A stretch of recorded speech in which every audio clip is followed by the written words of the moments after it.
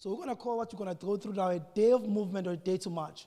So we're going to try. Remember, God's word doesn't come like, we try and find words to describe what we see. So I'm going to try and use these two words. So the first one is movement. The simple one is an act or a process of moving, or especially of changing place and position. The operative word is that there is a changing. When you move, the big part of that thing is that movement produces change. And a change of place or position. Or it's a series, almost like a series or a program of acts that work together. They work together to a new desired end or some form of reform. So I want you to picture that. So you can't actually say you are moving or there is movement in your heart without actually having something like a new place or a position. Movement is provoked actually by these things. A new place, a new position provokes movement. Another word I want us to look at is this one, to march. Like I said, we didn't grow up during the time of the war, so we're not very familiar with this word. But when an army marches, it's a very military word as well. It's basically a manner of how an army walks. Walk in a military manner with a regular measured thread. It's almost like an organized way of moving forward. So marching is not just, it's an organized way of moving forward. So you think of it a military march. I mean, I got some pictures that I kind of found. I was looking for, how other ancient guys were marching, but I found most recent ones. But it's very organized. It's very structured. It's almost like you tell that these guys have been practicing this thing. They didn't just get that day to march. Another picture that you may have, those who watch medieval movies, I'm sure, Manus, you've seen your dad watch them. Whenever they go to war, there's a way, that a march happens. All right. So also another way of marching is a walk along the road in an organized procession as a form of a protest. This we are used to. I'm sure you guys are used to. I'm sure most of you are used to very disorganized protests because of tear gas and everything. But let's just picture a legal protest, a legal march, where the police are actually, watching, and everybody is, like I said, it's organized procession. Organized procession. Another thing about this march is a march is public. You don't march in secret. Those who march, we call them in Zulu amagundane, rats. Those who march, who are busy marching, they are not there. They are called rats. But this is a public thing. When you start to work, you'll find this. I'm sure Paul knows about it. You know about rats, right? Yes. So marching is public. That means when you march, we can see your face. We can see that you were there at the march. We saw you. You passed on TV. But it's organized and it's a procession. And there is when you say protest, that means a march as well as a pronouncement. March is not quiet. I don't know if you guys remember the march of those 3 old ladies. Zuma must go. So a march has a sound. It's not quiet. You can't march. There are people who march silently, but they're usually carrying something, even if they march silently. A march has a sound. There is a declaration that a march makes. So I want to give you these things because I want to describe, almost trying to capture what God is doing among us, or what God has done probably from the time we began to set our mind on having those kingdom humanity meetings. That God is actually taking us on a movement. Change of position. God is taking us on a march. We're very public. It's no longer a secret. It's an organized procession.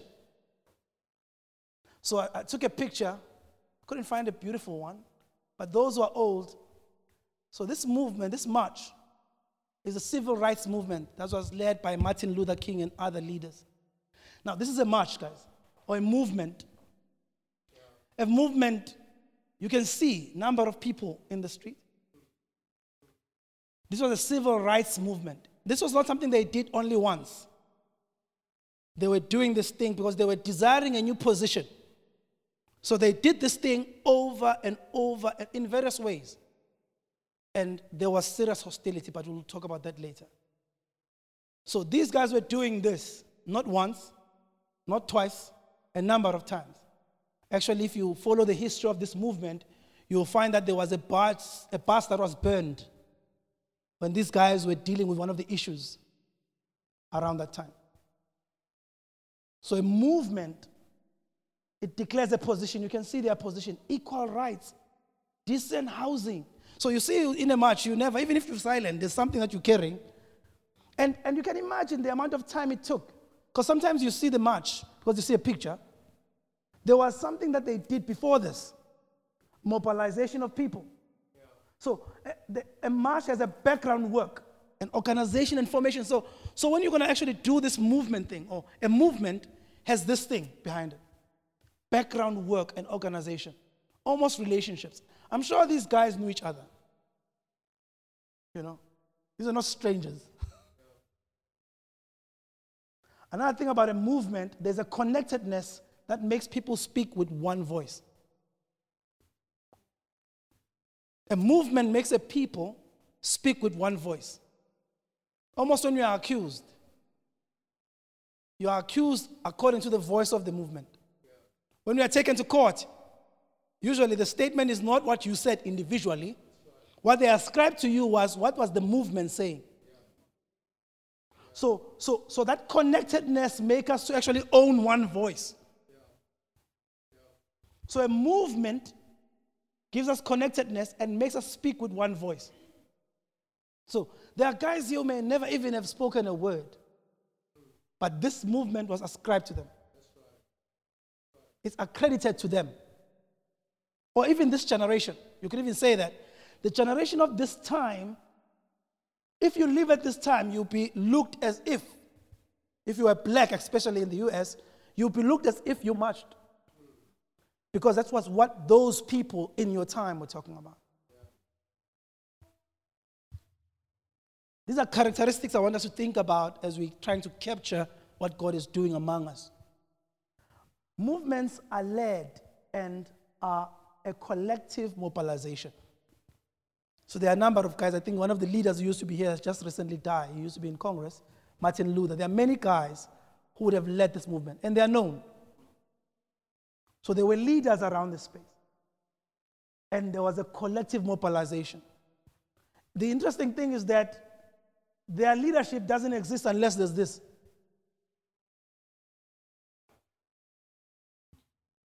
So there's a big part around movements of collective mobilization. Collective mobilization.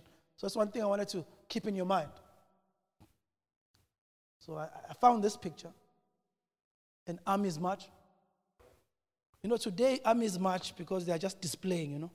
In the olden days, when armies did this, it meant they were going to war. Today they are like military drills or whatever. But in those days, when an army did this, it meant there was someone at the end of this march who was going to actually get something. So it's to be ready for war and to go to the battlefield. That means there's a mindset that these guys would have at this point. And again, you can see that it's not only this. There's also other things, like tanks and stuff. Meaning when we march, there are resources that are beyond just the humans that are there. It doesn't show the intelligence officers who are going to be giving information to this group. But mobilizing military resources to be in a position to take territory. So when an army marches, I mean, in the medium of the movies, you'll find a spy that is sent first to send a letter or to check. So there's intelligence. There's a lot of things that have been mobilized when we're actually saying we're going to be ready for war. Meaning it's not how good the sniper is. Yes, the snipers may be good, the tankers may be good, but there are other guys who need to be part of this, who may not even be mentioned. You know? And each one takes his or her position to engage. Like I said, there would be military guys, there would be snipers, there would be generals, there would be those who just their job is to give food to the army. That guy does not bring food. I assure you. The battle could change significantly. So there is this issue of everyone is engaged in their position. And they know how significant what they do is. Meaning it's not about where they are. They know who they are and what they deliver. So it could be a guy, I think it was one guy I saw was interviewed who was a cook in Iraq. He was been cooking there for 20 years. Imagine cooking in Iraq for 20 years. If the cook didn't cook, it would have been interesting. If it didn't cook right, it would have been interesting. And they are under rank and order. I mean, it's always beautiful to watch these things. Actually, there was a point where Trump saw another march somewhere. He asked for one. He said, this thing is nice. I want one as well. They are just beautiful. And it's order, it's rank. And again, it doesn't just happen. There is drills around this. Drills to make sure that they are ready for this thing. Such that if ever we need to go to war, it's not like what we need to do. They know exactly what they need to do. So I'm trying to use these pictures to go back to something that was declared to us in the Kingdom Humanity meeting. I think Robert had used that these are the word of Christ. I just changed to say the church is ordained to fight and to take territory. This is our ordained, when God ordained us as church, this was the ordination. We're ordained to fight and we're ordained to take territory. You know, we're ordained to fight and we're ordained to take territory. Meaning it's not like we're defensive people. You know, sometimes when people they think of good people. Good people are not just people who just defend. You know, sometimes when you go to a fight, you're like the one you are defending. That's not a good person. That person is bad. A good person is the one who knows that I'm in a fight. Since I'm in a fight, I need to throw punches. Let me repeat that. A good person is not the guy who doesn't punch. I know we think that guy is a good guy. He didn't hit him. No. The first issue was to reconcile with the fact that I'm in a fight. Since I'm in a fight, I have now to throw punches. Unless maybe you were not in the fight, you were coming to separate people, which usually ends up being something else in certain places. But we are ordained to fight. And this scripture says it very nicely. When you look at it, the way Jesus says it, says, I tell you, Peter, on this rock I will build my church. And the next thing about building this church, he begins to talk about the gates of Hades will not overcome it. I'm sure it kind of gave guys a sense of, beyond the issue of hostility, there is something that we actually are engaging. There's a warfare that we've been introduced into. And when you go to war, you don't go to defend, you go to win. No one goes to war to say, no, we're not going to shoot them, we just want to go. So we're ordained to fight and we're ordained to take territory. And that's the mindset we need to kind of begin to reintroduce back in our lives and our minds, that as believers, God ordained us to fight, and there are territories we must take. That means there must be a sense of, this is how far I've moved. This is what I'm fighting for. And I can actually mention it. Because there's the other part, which is the gates of Hades, or the strategies of darkness. That means there's the other guy who's very clear about the fact that he wants you to fall, he wants you to doubt, the enemy, how many times in a day do you have doubting thoughts? I don't know, maybe I'm just one of those guys. This man is shooting fury darts at you. You doubt all kinds of things, and you are busy thinking, I'm going to be a good guy. In one day, if I could say, count the number of thoughts that come against your character and everything, you would realize the enemy is on a serious war footing. So the gates of Hades are not relaxing. They kind of are strategizing around your life. So when we think of this, think of a headquarters with your profile. And your profile is being discussed, and the nature of your day, and how your day is going to be like, and what can we do about your day to just get you off your groove, and you forget God. I know whenever we think of gates of Hades, we don't imagine This is a strategic engagement with was life in order for him to deny God. So you can imagine strategic engagement, thinking carefully through life, and thinking carefully through your day. So these are things we need to reconcile with. We're ordained to fight and take territory. Now, this begins to bring up new things. That's what I want to kind of touch on today.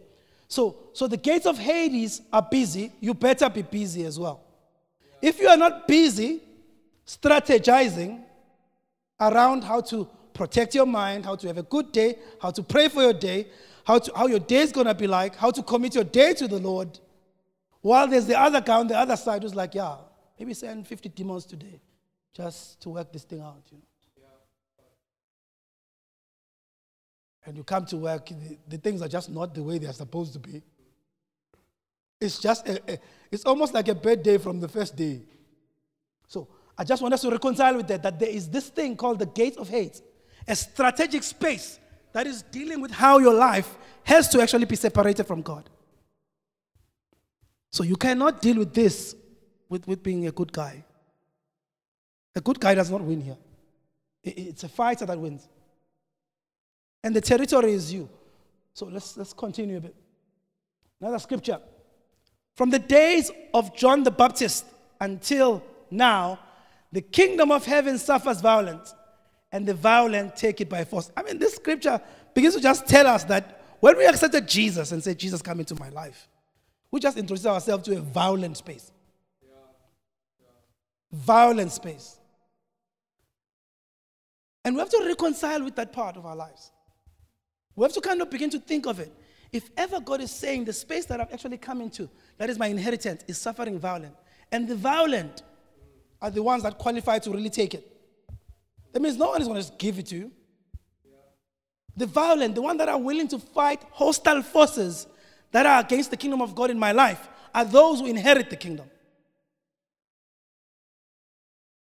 So we come to a place where we need to understand this.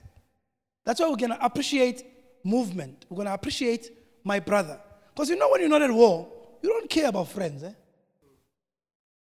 you're not in a battle, there are things you don't care about. When you're not in a hostility, where there is no lack in your life, there are things you don't care about. But if you reconcile that I'm existing in a place of violence and force, you begin to look for your brother. Because there's no way to win a war just by yourself.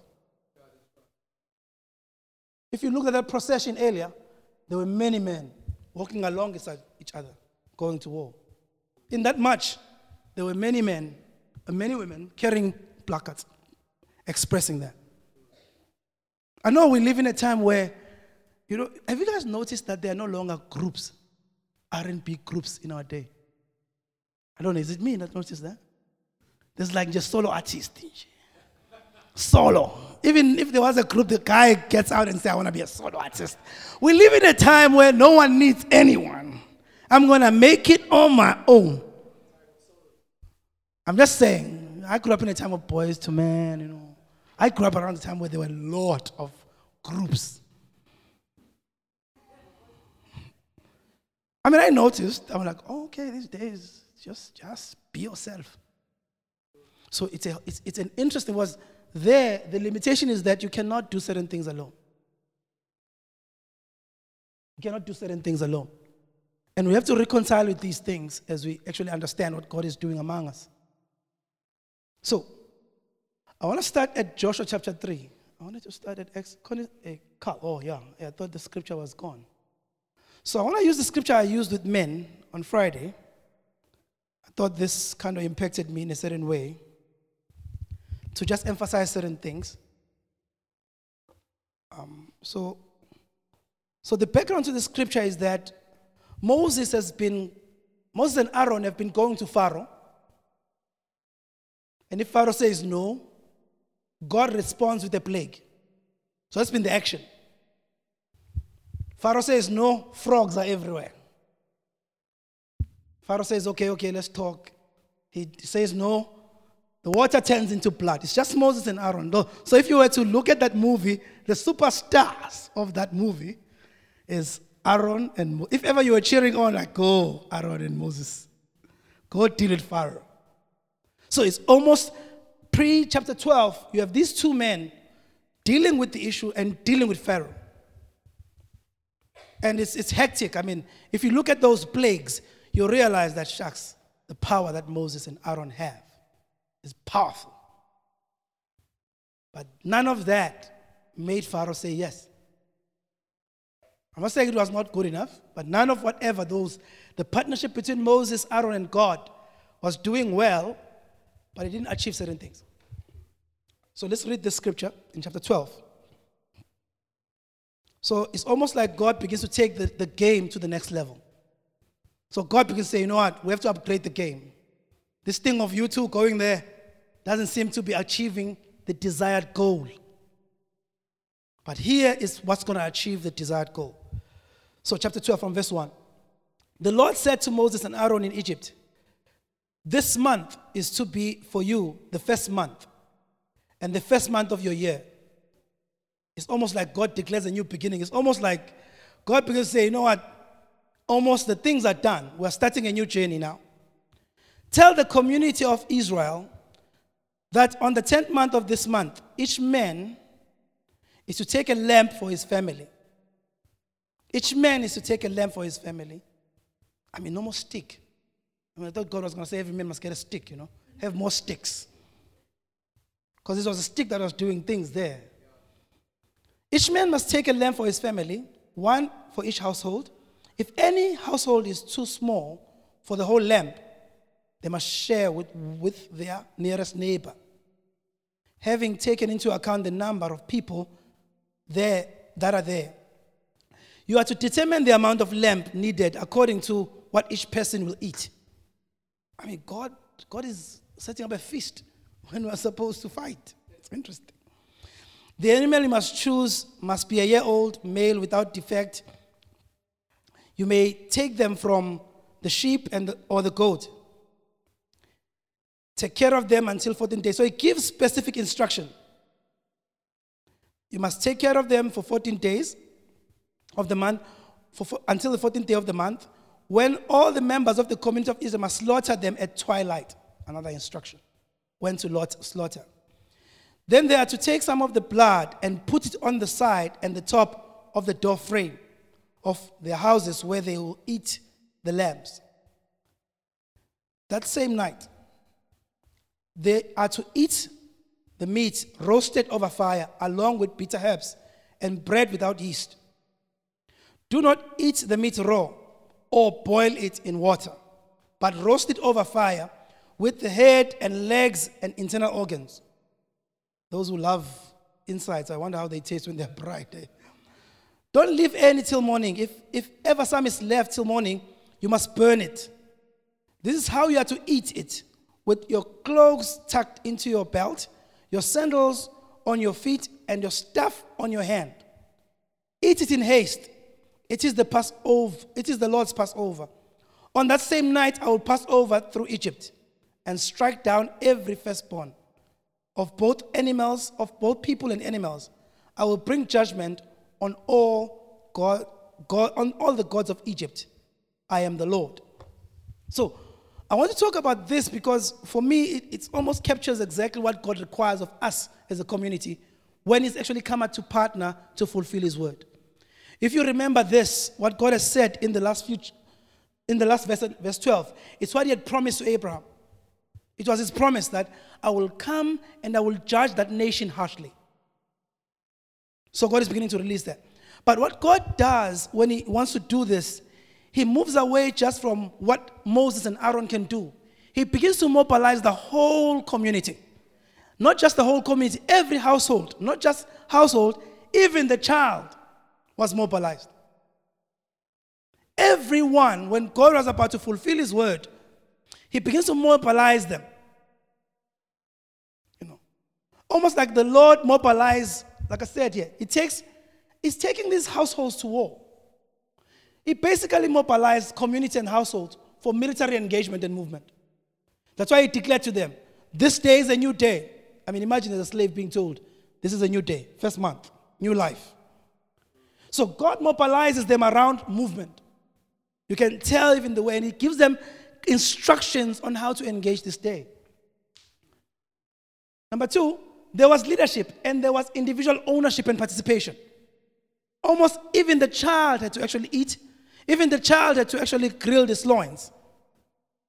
And it's almost if you were to take a picture of a household at night, you would actually see that no one was not engaged in what God was doing at this time. So there was leadership, yes. Every man was leading his home. Even Moses and Aaron, they had to go back home. Almost like equalization, you could say. God begins to say, there's something I want to do, and I want everyone to participate, and I want everyone doing this in their home. So there was leadership, yes, and there was individuals, ownership, and participation. You could say there was empowerment from just one man or two leaders to the collective company to give God partnership. I mean, it's been Moses and Aaron, right? From those two guys to God saying, I want partnership that is collective, like a movement. In order to destroy this empire. And God was very clear, I'm going to judge this nation. So these instructions of eating like this and doing like this and doing like this, they are all intended to destroy an empire. So you could say that obedience was the way to march. So when the man went to his house, identifying the lamp and making sure the lamp is right and making sure the bitter herbs are there. I mean, you could even think it's ridiculous, you know. You guys, this is war. The war was, there was instruction. So each and every household was participating in this instruction. Offering the Lord that we usually require to destroy this empire. So you could say everyone was actually obeying, and that was their march. That was their march. Obeying. And for me, this is how really the Lord is desiring to really move in the next phase. When God says kingdom humanity, He didn't say kingdom human. He said humanity. It's like a collective. Almost like the Lord is saying, yes, it's been great doing certain things in a certain way, but moving forward, there is a collective expression that will be more destructive than what I've been doing. Almost like there's no new day, or there's no sense of walking in a new ecology until we really begin to realize there is a collective demand. It's not just me. It's not just someone else. There is a collective demand on everyone to begin to do specific things inside of their own household. Specific things. And that's the war. I mean, so I know it doesn't look like it was a war. I mean, I'm sure the guy was sweating, was slaughtering this. And this was the only sweating that was happening. You know? So, just repeat this. The Lord mobilizes the collective into a military procession. The Lord has leaders, but He takes the matter to everybody's ownership. He empowers everyone, every man. Every man that day was actually almost Moses. It was like God had from one Moses to maybe 5,000 Moseses that had to facilitate something that God desired that night. And God required a company to destroy an empire. So obedience, that's what it means. So if you go to your house and actually obey God in this season, it means this. It may have meant something else in other seasons, but in this season, it means you are beginning to make contribution in destroying certain things in darkness. You are beginning to do certain things to do certain things in darkness. That's why I need to know what my brother is doing. I think there's a phrase that came through my house when we were chilling with the guys with Hlanganani. I heard it when I said it. I said, I have shares in your marriage. I have ownership in your marriage. I have ownership. I own. That means I have certain rights. Because you're my brother. And I have an inheritance in your life. Part of that inheritance is your marriage. It's almost like moving into a new world where you know now that I don't own my life, God owns it and my brother owns it. A new way to march. I mean, like I said, we lived in a world where people treasure their giftedness. How gifted you are. And I'm not saying people shouldn't be gifted. I'm sure there was a guy who could slaughter stuff very well here than any other guy. And it didn't diminish Moses in any way in his role as a leader. But what God required was a collective. The offering that God wanted was a collective, not Moses' yes. I mean, as much as there may be a big desire in Moses, the desire to be translated to the people, to offer God what he required. So, this is part of the picture of what's going on. Meaning, everyone had to go to their house with certain kinds of conviction about this process. Meaning, you could say in our day, your convictions that you are engaging with the Lord are your participation in the collective movement. So when we're sharing our convictions in this space, that's you saying, this is how I'm marching. This is how I'm marching. So when you share your convictions, you're showing me how you're marching. And another thing about convictions, they inspire. I'm sure there was someone who was not clear about what the meeting did. When he heard someone saying something, they became clear about what the meeting did. So your march and your pronouncement about how you march is encouraging someone else to march as well. So our convictions become the facilitator of the collective marching. Meaning I want my convictions precious. That means to me, your convictions are precious as well. Because I know that's what excellence is connecting us right now. Meaning I want you to be hearing the voice of the Lord. I want you convicted. I want you walking in God. I want that for you. Because I know that there's no way we achieve this until you are in full embrace of your convictions. So the collective is not formed by meetings. Meetings are important. You know, sometimes we go to a meeting and there's like powerful stuff that's happening, and you may think that's what God is after. Well, God is beautiful. The meeting, God wants it. But it's after what really is the impact of the meeting after. The collective impact of that meeting and how people begin to carry those things. Almost like you carry your conviction as a placard, you know. That's your pronouncement in the march. Your conviction is your pronouncement. If ever those guys were saying better houses, equal rights, what are you saying? Because God wants a collective sound that is shaped by his voice to partner with that. Amen. So if we describe the season, we're describing it by actually saying it's very personal. Like it said last week, it's a personal collective reality. It's very personal. That means you are making a contribution.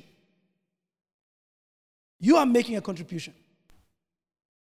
Another picture that we want to use, this you may actually read at home. It's quite a long scripture. But it's John chapter 3. Moses is dead, our hero. Moses is dead, and now a new reality has to come up. Now, you must know the background of this chapter because sometimes you may read it as if you don't know what's happening. These guys were ready to go to war. This was not praying. They were ready to go and take their inheritance. So you could say when Joshua came to this place where God was saying, go in this particular way and march, he was very clear that I'm going to war. But God gives them instructions. If you read chapter 3, God begins to tell them, number one, the ark must go ahead. He gives them instructions as well. The ark must go ahead. When you see the ark move, you must follow. And for me, it's not like they were just looking for a miracle off the Jordan River parting. These guys were actually going to fight. And you could actually see the most wars they fought, there was instruction. They were ready to inherit the land. These were people who were saying, Lord, fulfill your word through my life. They were not postponing things and say, the next generation will. They were saying, we are the ones who inherit the land.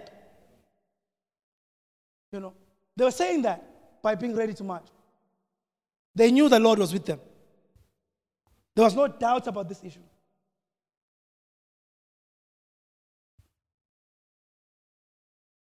Like I said, it's a people who knew that the fulfillment of God's promises was going to happen through their lives. It was not going to be a miracle. They were like, this is me, this is the word, and it's going to be fulfilled through me. I'm going to see God fulfill his word through my life. And it's people who offered the Lord faith and obedience. That's all they offer to God. Faith and obedience. And that's why it may look simple, but it's war. When I obey God, it's war.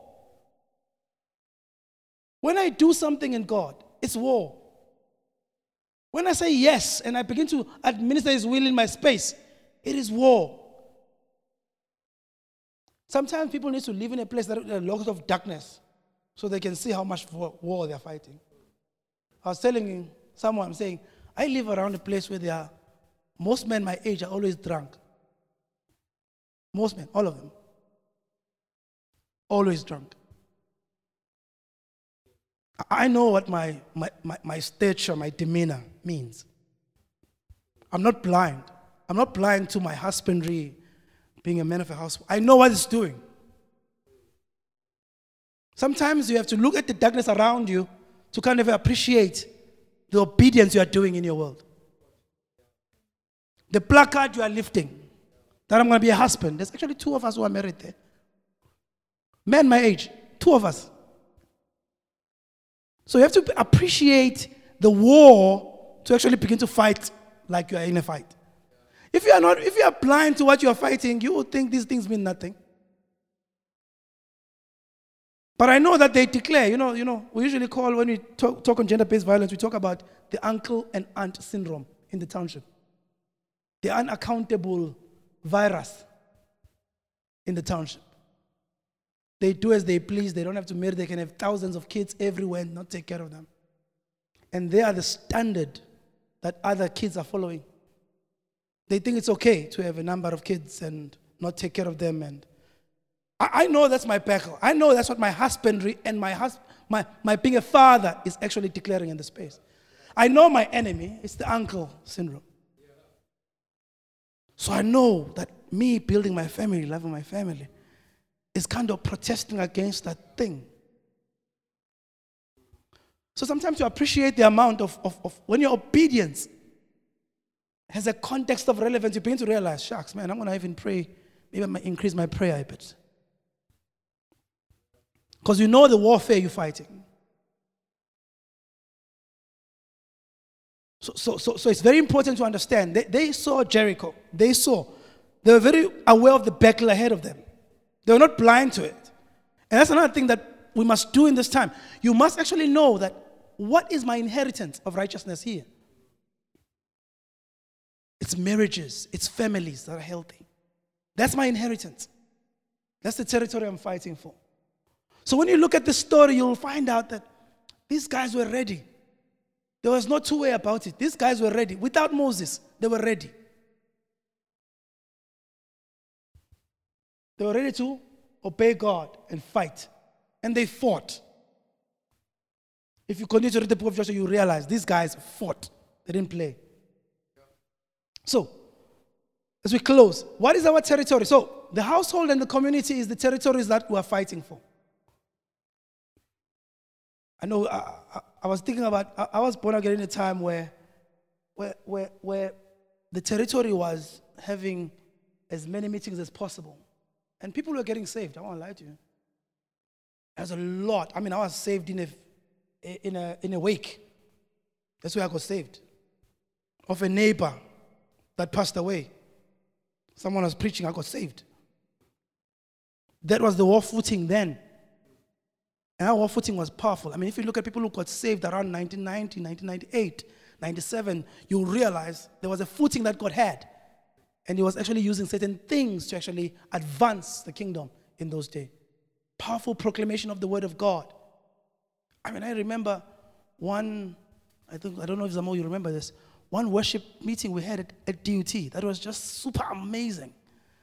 How you could use music to proclaim the word of God. Just people proclaiming the word of God, using music, using different things. and powerfully working in your day, this is the battle space. Your manhood. You dealing with your sexuality. You dealing with the sense of who am I as a man. This is the battle territory. You better mobilize resources to build this. If it means reading books, reading the word, sitting with other men, you want to be that man that is a standard, because that's the war footing that God wants. If there is an advance that God wants, He wants more men who are actually representing Christ in their space. So if ever there's a territory to take, that's the territory. A territory of manhood, womanhood, marriage, family, and friendship. This is a big territory. We're living in a day where people say, you know, when you see statements on Facebook, you see all kinds of things. You don't need nobody. Do you, whatever. They do all kinds. That means this thing. Who cares about friendships? And we must reclaim the power of this territory. Genuine friendships. People walking in conviction. Like Jesus said, you are my friends because I've told you everything the Father has told me. Friendships built on conviction. Family. Whenever I talk on gender-based violence, I tell pastors, just get your kids married. You'll deal with gender-based violence. Simple as that. Reclaim these territories. Teach. Even single people, teach them what marriage is. You will actually deal with gender-based violence. So when you think of gender-based violence, you must understand, this is the collapse.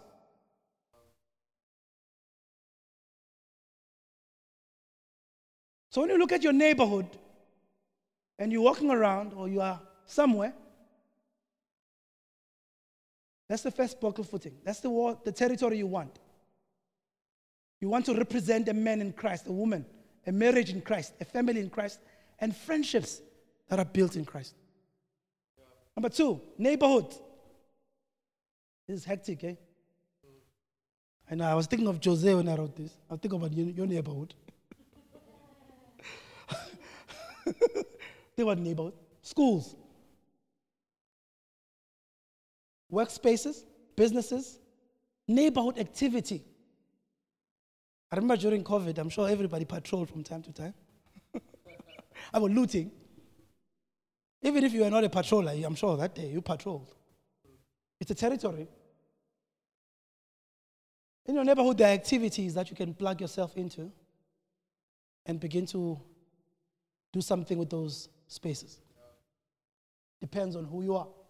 Your neighbor. You know, I have 2 neighbors. One smokes dacha and he comes into my house. The other one drinks every weekend. That's my reality. That's my neighborhood. That's my neighbor. And the Bible says, if you're thinking a neighbor is the next door, that's my next door reality. It's a territory I need to engage. And I can't engage it well if I haven't won this. I must win here, then I can be able to have something to offer here.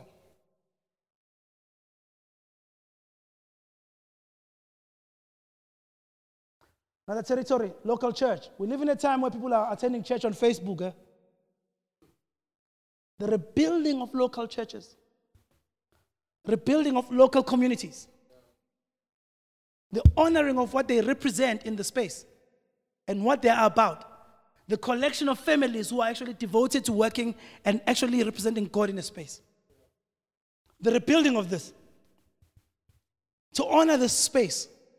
You wouldn't be saved if ever this space didn't exist. A warfare territory to rebuild local churches. Regional relationships. To really begin to live beyond your space. Your work does that for you sometimes. And get to work sometimes takes you to other people. Can you deliberately begin to build this?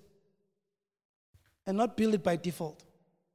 I remember when I used to work for PwC, I had this guy I worked with. He had girlfriends everywhere we went. We used to travel, like you're auditing this area and that area and that area. That was his regional expression. I'm trying to say, this regional thing happens. Either, it depends how you facilitate it. He decided that everywhere we went, there is a girlfriend. So you could deliberately begin to build regional relationships. Have relationship beyond your context that you know. That's what I mean. You live maybe in a township, that's all you know. Or you live in a suburb, that's all you know. Maybe it's time you know something different. Regional relationship provide you with an appreciation of something you don't know. You even appreciate what you have because you are now aware of a regional relationship. If you meet a believer who doesn't have the privileges you have, you begin to realize, shucks, I'm privileged. I mean, if ever you meet a believer from Ukraine right now, you'll appreciate peace in a different way. So regional relationship has to do with expanding you and making you really become expanded in Christ and begin to really appreciate things that you've never thought of before. It has to do with exposing you to different contexts and global connections. But the key thing to this thing is those two things. You can't do this individually. You can try. You can try. It will require you to build friendships. It will require you to actually connect to local churches. It will require you. So, a day of movement, LSA. A day of movement. A day of movement. That means you are moving in your home. I don't know what it means in your home. In my home, this thing means setting proper prayer times like I used to before, praying with my family. It means studying of the word or reading of the word. I even said, no, just read it. I don't need you to explain it. Just the discipline of reading the word. Just the discipline of reading the word, that you've read a chapter in the word of God today. Well, I'm happy. I'm mobilizing my troops. So the idea is, in your day of movement, what is it that you have? Remember, the military guys, they don't just go march. Eh? There are things that they do so that when they march, they are marching accordingly. So there could be a number of things that could happen in your day of movement. For me, it's moving your home to a different spiritual context. I mean, in the way you need to do it. If you don't know, find someone to actually help you and say, look, I want not just prayer in my home. I want fervency. I want a prayer that is fervent in my home. How do I do it? I want consistency. Maybe I need to phone and say, dude, today is Monday. It's your prayer day for your family. So mobilize yourself. Find courage there. Call everyone around the table. You know how difficult that is? To call everyone in your own home around the table from their own programs. Because remember, homes are homes, but people have their agendas. It's almost like you are saying to them, cancel your agenda and come to this agenda. So it's warfare. You may be warring around time of TikTok or around time of movies or whatever. There is war that is taking place. So mobilizing administratively, getting your home into a spiritual routine is war. Even getting yourself, people know. Imagine if you have a prayer. Those who've built a prayer routine, they know how difficult that thing is. So these are wars we're fighting. A day of movement is those things. Deciding to pick a phone call, to call someone and begin to engage. A day of movement is that. Moving from positions of being not actually engaged spiritually to being actively engaged spiritually. And know what seeds you are planting in your territory. That means I know what I'm planting in my world. I know what I'm planting. You must actually come and say, what are you planting in your space right now? And you can say what it is. I'm not saying plant the whole vineyard. You could be planting just a chili tree. It's okay. Small chili tree. You plant that. That could be a habit of coming back home at a particular time. We started some time back of having dinner at a very specific time in my home. And by God's grace, we've kept it. And that dinner is multiplied over. On top of it, we've laid prayer. Just thanking God. So these things are war. It's me, my troops, learning how to march. And God will give us energy for more things.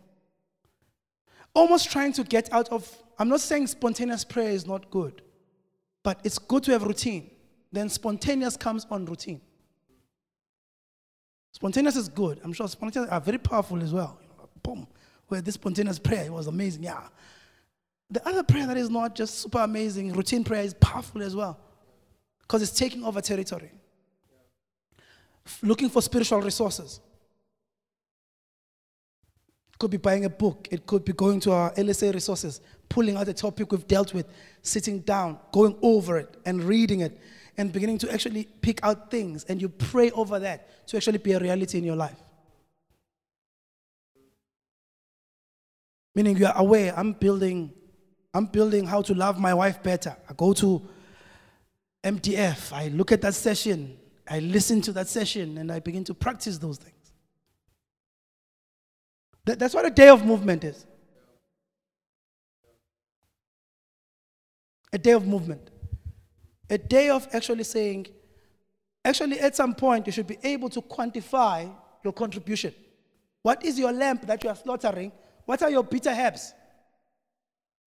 You must at least tell me, these are my bitter herbs, this is my lamp, this is my attitudes that I'm building, that are new in my life, that I'm contributing to the movement towards a humanity in Christ. Quantify. Last comment. There is a phrase that Robert said in the Kingdom Humanity meeting. He was talking about, you may think your church is healthy, but what is your measurement that you use to say your church is healthy? Have you checked out the families of those people? My M&E mind begin to think of, what should I do to measure the health of my family? What are things that I can measure and say, if ever there's this thing and this thing and this thing and this thing, this could be a picture that this family is a bit healthy. Meaning there must be a way to say, my church is healthy because my families are at this stage. We could put a very simple measuring yardstick and say, I know that my families of my church are prayerful. I know that the kids in my family have a routine. I know that the kids in my family are being taught the ways in this way in my church. That's your input. The output, you could probably measure it in a certain way. But you can't measure a church by, like how we used to, how beautiful the Sunday meeting was. I mean, even a choreographer can beat us at that, guys. Let's be honest. If I choreograph it right and put some things here, and I could make you feel things. You think it's Jesus, I tell you. That's the honest truth. But the measure of it is your Monday, Tuesday, Wednesday, Thursday. And so that's movement. If we're moving, if ever we believe the word of Kingdom Humanity, if ever in our heart we say we receive, we believe, and that's what we feel God has called us to represent to the body and to the world, there better be movement in our life. Movement. And I want to be connected to the movement in your home. I want to be connected in the movement in your life. I want you to be connected. I want you to have shares in the movement in my home. And say, I've come to, as a shareholder, Mr. Mafa, I've come to check how my shares are doing. Because I'm a shareholder in your marriage. I'm a shareholder in your manhood. I'm a shareholder in your womanhood. I'm a shareholder. I have an inheritance in your life. So I have a right to come and check it out and say, how are things going? Are you doing good investment? Or you've been not investing, you've been sleeping. Okay. We need to kind of correct that because this is my company. You are part of the collective. So it's a day of movement, LSA. A day to march. And we must not in any way slack in this day. It's a day of war. It's a day to fight for your kids, to fight for everything in your space. That God may actually break darkness. Amen. That God may actually break darkness. My hope is families in Umlazi. That's my hope. My hope is healthy men. And that hope begins simply by me marching in my home. Being that man first, at least. Amen. That's what we want to do. Can you stand? A day of movement.